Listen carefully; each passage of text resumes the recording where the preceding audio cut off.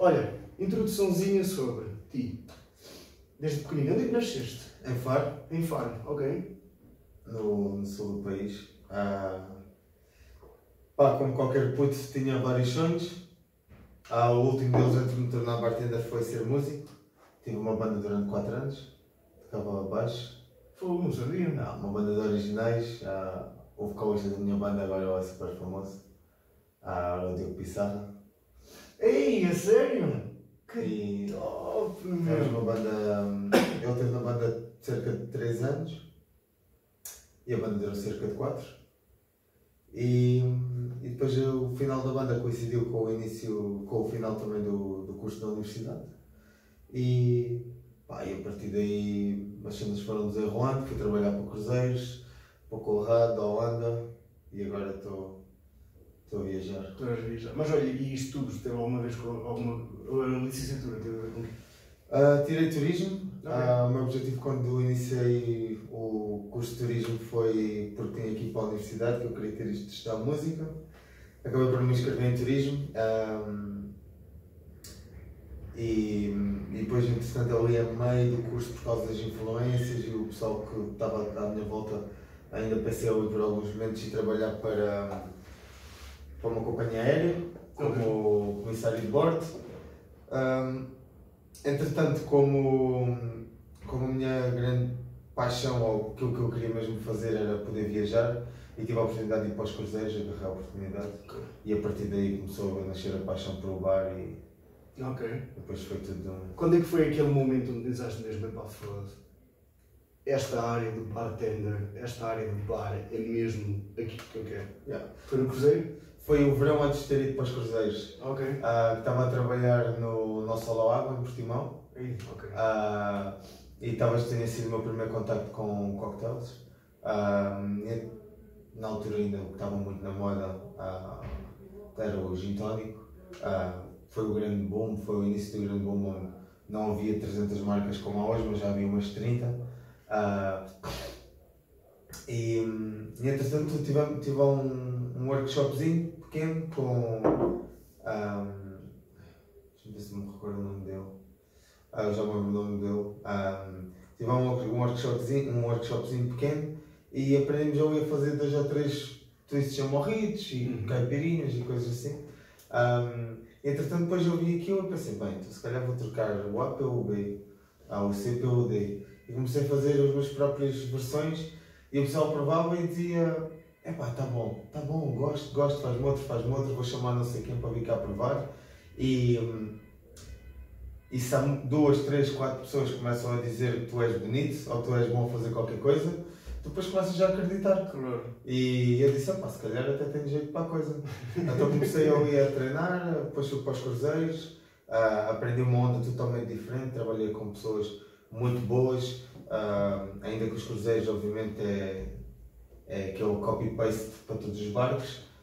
Tens muita coisa de clássica que tu tens que saber, e trabalhei com pessoal que eram bartenders já há 20, 30, 40 anos e que sabiam muitos destes clássicos, sobretudo estamos a falar de um navio de nacionalidade americana, e os americanos têm uma cultura incrível sobre os cocktails. Não fazem deles melhores ou piores do que nós, mas é parte da cultura deles, tal como se calhar qualquer português conhece 20 caixas para fazer vinho, eles conhecem 20 cocktails diferentes. Claro. É o que é.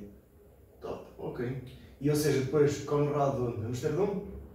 Conrado, Amsterdão. Ok. Quanto tempo ficaste lá? 3 anos.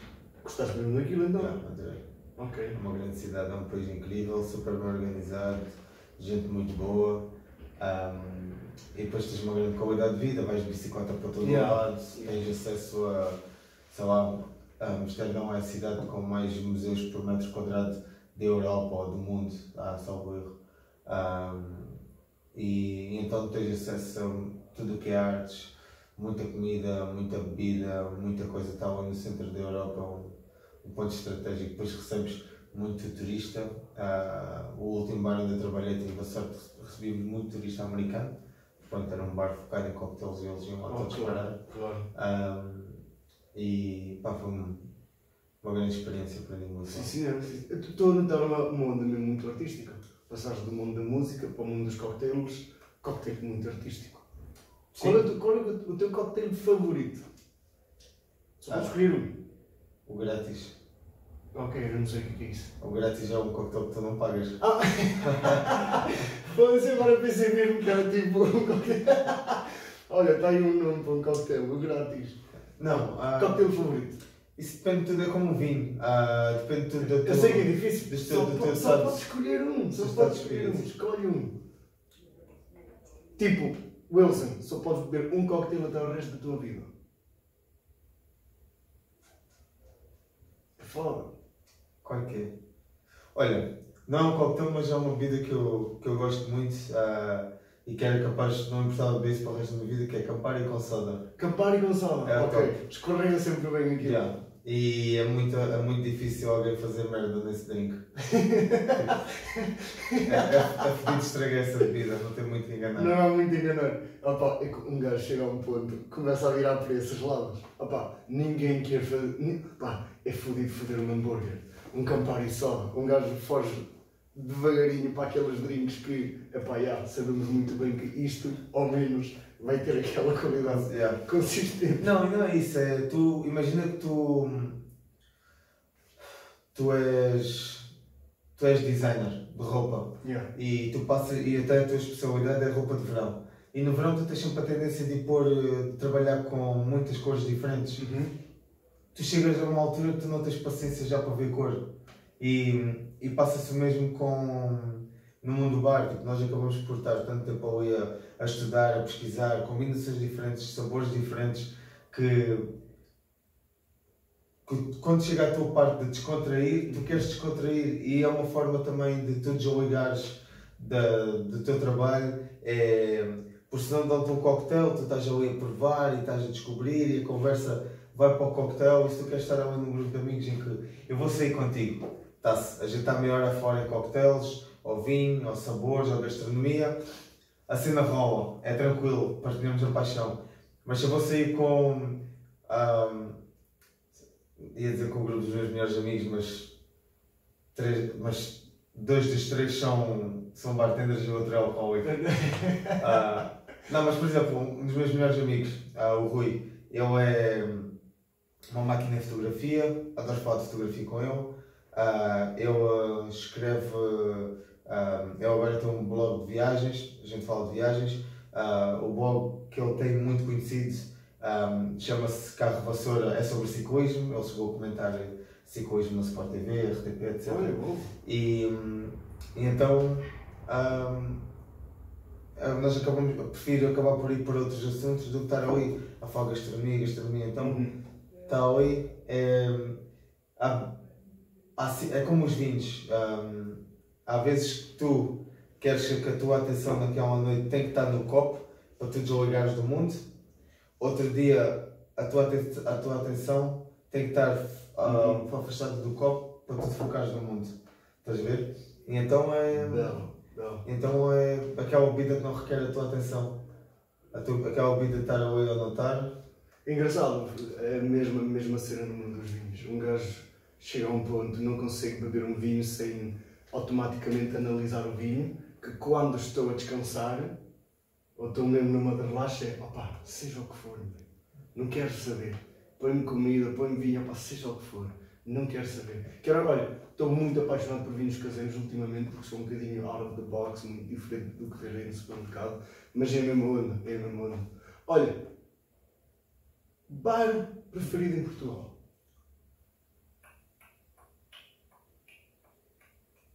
Boa pergunta. Mais uma vez, só posso escolher um. Eu sei que depende, no verão à beira da praia é melhor, o design também conta, mas nós acabamos por não conseguir evitar aquele lado analítico de este cocktail está bem feito por causa disto ou daquilo. O bar que mais gostes e qual foi a bebida que te fez pensar, foda-se, este bar é mesmo fixe?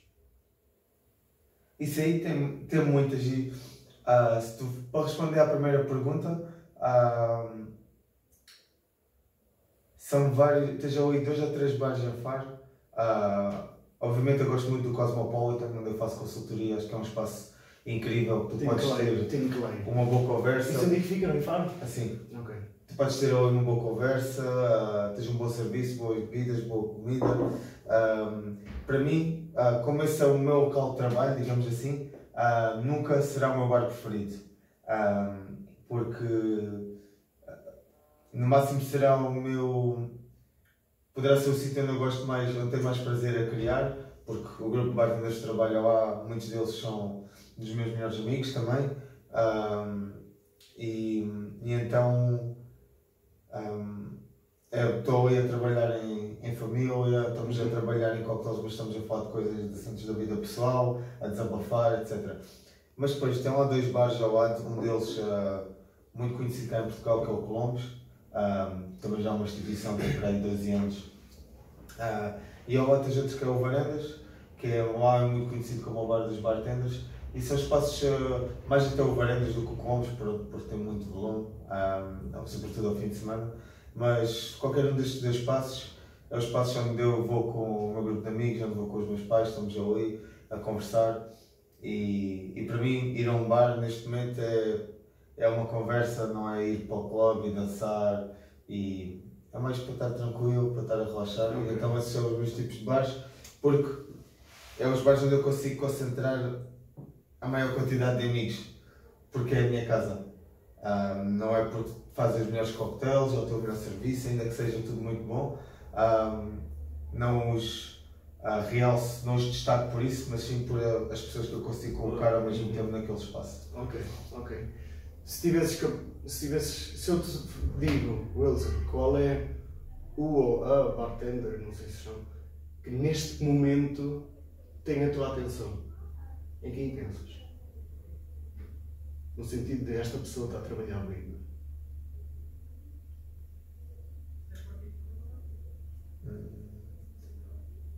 Isto aqui há várias coisas. Há várias coisas que podes destacar.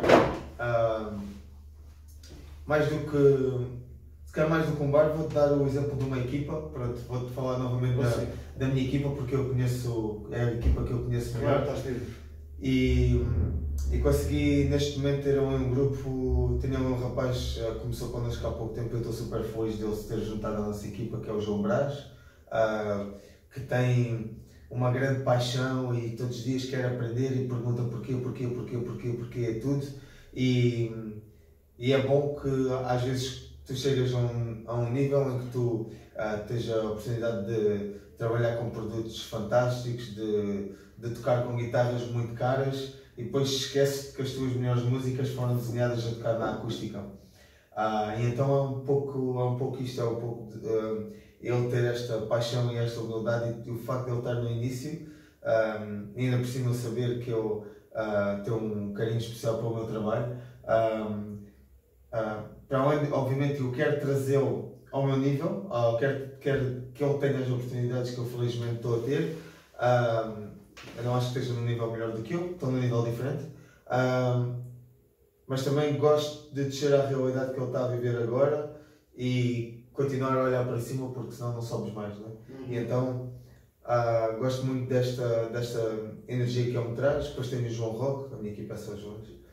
Depois tenho o João Roque, que é... É um filter, se não for João não trabalha lá. Não, a equipa tem que ser 50% de Joões. E depois tem o João Roque, que é também uma pessoa incrível, ele trabalha 30 horas por dia, 12 dias por semana, está ali sempre ligado. É aquela pessoa que tu lhe dizes isto aqui tu fizeste mal e ele não baixa a cabeça e diz foda-se lá para o caralho, estou farto de ti. Não, ele diz assim, ei mano, tens razão, desculpa, não tinha pensado nisto, ou olha, não foi por mal, ou nem reparei, ou olha, fiz isto, tu achas que está errado, mas eu acho que está certo por esta e esta razão. É um grande trabalhador. Depois tenho o André, que foi pai há pouco tempo, é um super criativo e depois é um gênio ali na parte dos números e a organizar a equipa, é um grande líder. Não é aquela pessoa, não esperes ter uma conversa de 12 horas com ele sobre vinhos ou sobre whisky, ou a paixão dele não é a paixão que nós temos. A paixão dele é, ele não se preocupa, ele não tem aquela parte do sabor, ele tem aquela parte de criar um momento uau para o cliente. Mas ele estudar ali os sabores e tudo mais não é a cena dele. Mas é aquele gajo que tu lhe explicas o conceito, ele prova e diz que gosta, não gosta, ou podemos alterar, ou isto ou aquilo, tu explicas-lhe o conceito e ele diz, então e se nós alterássemos isto, ou se o copo fosse assim, ou a apresentação, ou o menu tiver este tipo de design, ou vamos utilizar aquele ingrediente porque tem a mesma qualidade, é um pouco mais barato, ou vamos utilizar este espirituoso, vamos fazer um acordo para ser mais barato, é muito mais parte de contabilidade, de gestão, ainda com um toque muito criativo. E agora a gente está a minha equipa, o meu afilhado, um gajo que também tu dás-lhe a oportunidade, se lhe dás meio palmo de terreno, ele remata e faz gol. Se lhe puxas um pouquinho a conversa para ele falar de cocktails, esquece, já não agarras. É uma paixão incrível, sabe muito. E agora, tendo estas 4 pessoas, a equipa é maior, mas tendo estas 4 pessoas que eu reconheço ali como, neste momento, o núcleo duro da equipa, sem tirar valor a ninguém que está lá, estão só com, diria, ambições e estados de espírito diferentes, para já. Temos ali uma equipa incrível. E não consigo destacar uma pessoa destas porque, para além da parte profissional, há muito carinho pessoal que Tem que ir lá está mais ali conhecer envolvido. esse povo. Tem que ir lá mais conhecer esse povo, fazer uma série com eles. És bem-vindo. Olha, vamos terminar com uma pergunta. Nós somos muito críticos naquilo que fazemos, é por isso que vamos subindo. O que é que achas que neste momento no mundo do bar em Portugal está a acontecer que não devia acontecer e que precisa de mudar? Eu acho que já aconteceu mais e para mim fico sempre triste quando às vezes ouço as pessoas a falarem, a dizerem eu estou a fazer isto e mais ninguém está a fazer, mas com aquela eu sou melhor? Quase com aquela maldade no coração. Não, isso estás não. A ver, eu estou a fazer isto, ninguém está a fazer. Tu queres ser criativo. Os tipos de menu que eu desenho ou que eu gosto de desenhar e que agora nós estamos a minha equipa do Cosmopolitan está a fazer, o nosso tipo de design, tu vais lá e tu vais dizer assim, ninguém está a fazer isto, ninguém está a fazer este tipo de ideia em Portugal. Temos agora o Royal, também já tem há algum tempo o monopólio. Acho que no Porto, neste momento. Sim, eles estão diferentes. Isto é tudo uma questão de gosto. Não vale a pena dizer qual é que é o melhor que é o pior. Tu tens o Bonaparte, que é um dos bares mais lindos que eu já vi no mundo. É um espaço incrível. Lindo. Eu, felizmente, o que é que acontece quando entras nesses tipos de espaços e entras e fazes aquele primeiro uau, isto é mesmo lindo. Yeah. Mas logo a seguir tens aquele feeling de isto devia ser diferente. O que é que acontece nesses espaços? Porque nesses espaços que entras e fazes um uau, é magnífico. Ontem fomos então no Igragi e aquele uau. Mas depois tens aqueles detalhes, o tal detalhe que estávamos a falar. O que é que achas que ainda por cima nesses espaços há que mudar? O que eu acho que há que mudar é, muitas das vezes já há muita gente, muito sommelier, muito bartender, muito chefe, que diz nós temos que educar o cliente, Não, nós temos que nos educar a nós próprios e partilhar com o cliente aquilo que nós achamos que é de melhor, de acordo com aquilo que ele procura. Porque tu imagina que tu gostas muito de picante, certo? Eu adoro gengibre. O gengibre se calhar é o meu ingrediente preferido para fazer cocktails. Mas a minha mãe não suporta picante. E eu agora vou dizer o quê? Não, ela tem que comer picante porque eu tenho que educar o cliente. Não gosta de picante? Ok, vamos fazer alguma coisa diferente, fazer o melhor possível, tentar criar este efeito uau, trazer algo novo ao jogo da vida dela, algo que ela nunca provou. Mas se ela não gosta de picante, não vou estar a forçar. Se ela não gosta, claro que há coisas que tu pensas que não gostas e que tu podes vir a experimentar e ser alguém conseguir provar que realmente estás errado, mas há outras coisas que tu não consegues mudar a mentalidade. E então há que perceber até que ponto a pessoa está aberta e disposta para, e tu aí sim introduzires, não o educar, porque o cliente só vai educar se quiser. Nós não temos nós estamos lá para o fazer, se ele quiser aprender um pouquinho mais, mas nós temos, para podermos fazer isso, nós temos que nos educar a nós. E E tu vais vai a um restaurante, fala com um bartender ou com um cozinheiro ou com um empregado de mesa e pergunta quanto dinheiro é que tu gastaste nestes últimos tempos para te educares. Quanto tempo é que tu investiste, porque no final do dia o tempo é a coisa mais importante da tua vida, quanto tempo é que tu investiste para te educares na última semana?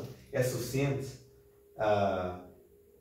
E então é isto que se calhar tem que mudar o pessoal a fazer mais uma introspectiva e preocupar-se mais em educar-se a si próprio do que educar o outro. E a cena da partida, isso acho que existe de uma forma até saudável.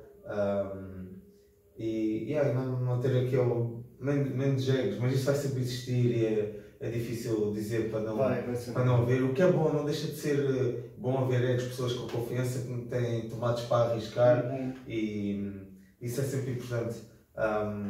Mas se calhar o pessoal investir mais e mais tempo a educar-se a si próprio, a visitar colegas, a visitar restaurantes, a visitar quintas e a perceber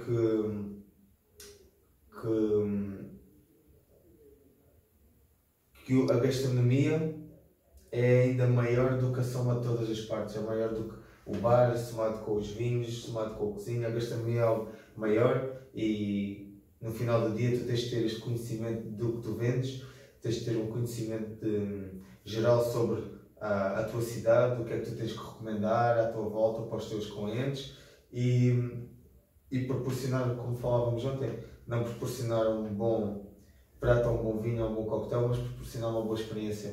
Top, magnífico. Olha, isso é o detalhe. Muito obrigado. Onde é que as pessoas te podem encontrar? Aqui nesta cadeira. Estás mais ativo no Insta? Instagram, Facebook. O meu Instagram é wilson.inspires ou Wilson Pires ou Wilson Inspires. E se quiserem provar um pouquinho do meu trabalho, depois neste momento no Cosmopolitan, vamos abrir também o Tropical Beach Club na Praia de Faro, portanto tenho que descer até às praias do Algarve ou até à capital do Algarve. Ou então podem me encontrar em Copenhague em maio, ou então podem me encontrar durante o mês de junho, julho e agosto em São Paulo. Fantástico. Olha, mantemos contacto. Foi tão lindo tempo por cá. Vemo-nos. Obrigado.